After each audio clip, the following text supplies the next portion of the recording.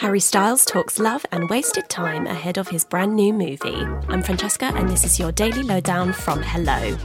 Harry Styles has opened up about his brand new role in My Policeman. The global superstar and actor who is playing the leading role in the movie opposite The Crown's Emma Corrin was speaking at the launch event this week when he made a candid comment about love and wasted time. I think the story is about wasted time and that it's never too late to, kind of follow your heart and do what you want. The Watermelon Sugar star added that he hopes audiences watching would take away the message that it's never too late to find your happiness. My Policeman is out on Prime Video on Friday.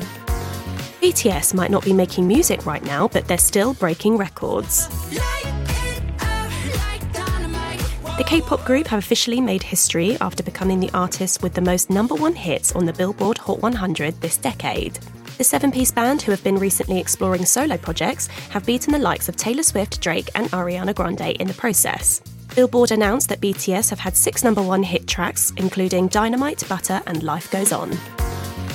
It looks like Selena Gomez could be in for a very busy 2023, as the singer has teased a new album and a tour. Speaking at the AFI Festival in Los Angeles this week, the Lose You to Love Me singer told reporters that she's planning to hopefully release new material next year, before adding that she thinks she should do a world tour. You have to do it. No, I should, right? I don't know, maybe. Meanwhile, Selena was at the film event celebrating the launch of her new documentary, My Mind and Me, which lands on Apple TV on Friday.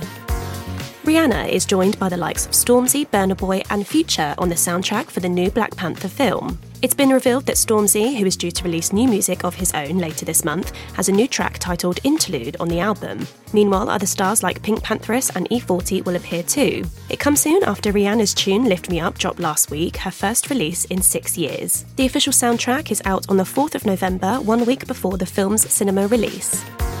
And actress Jennifer Lawrence has revealed a very candid conversation she had with singer Adele. Jennifer revealed that Adele advised her not to appear in the 2016 movie Passengers.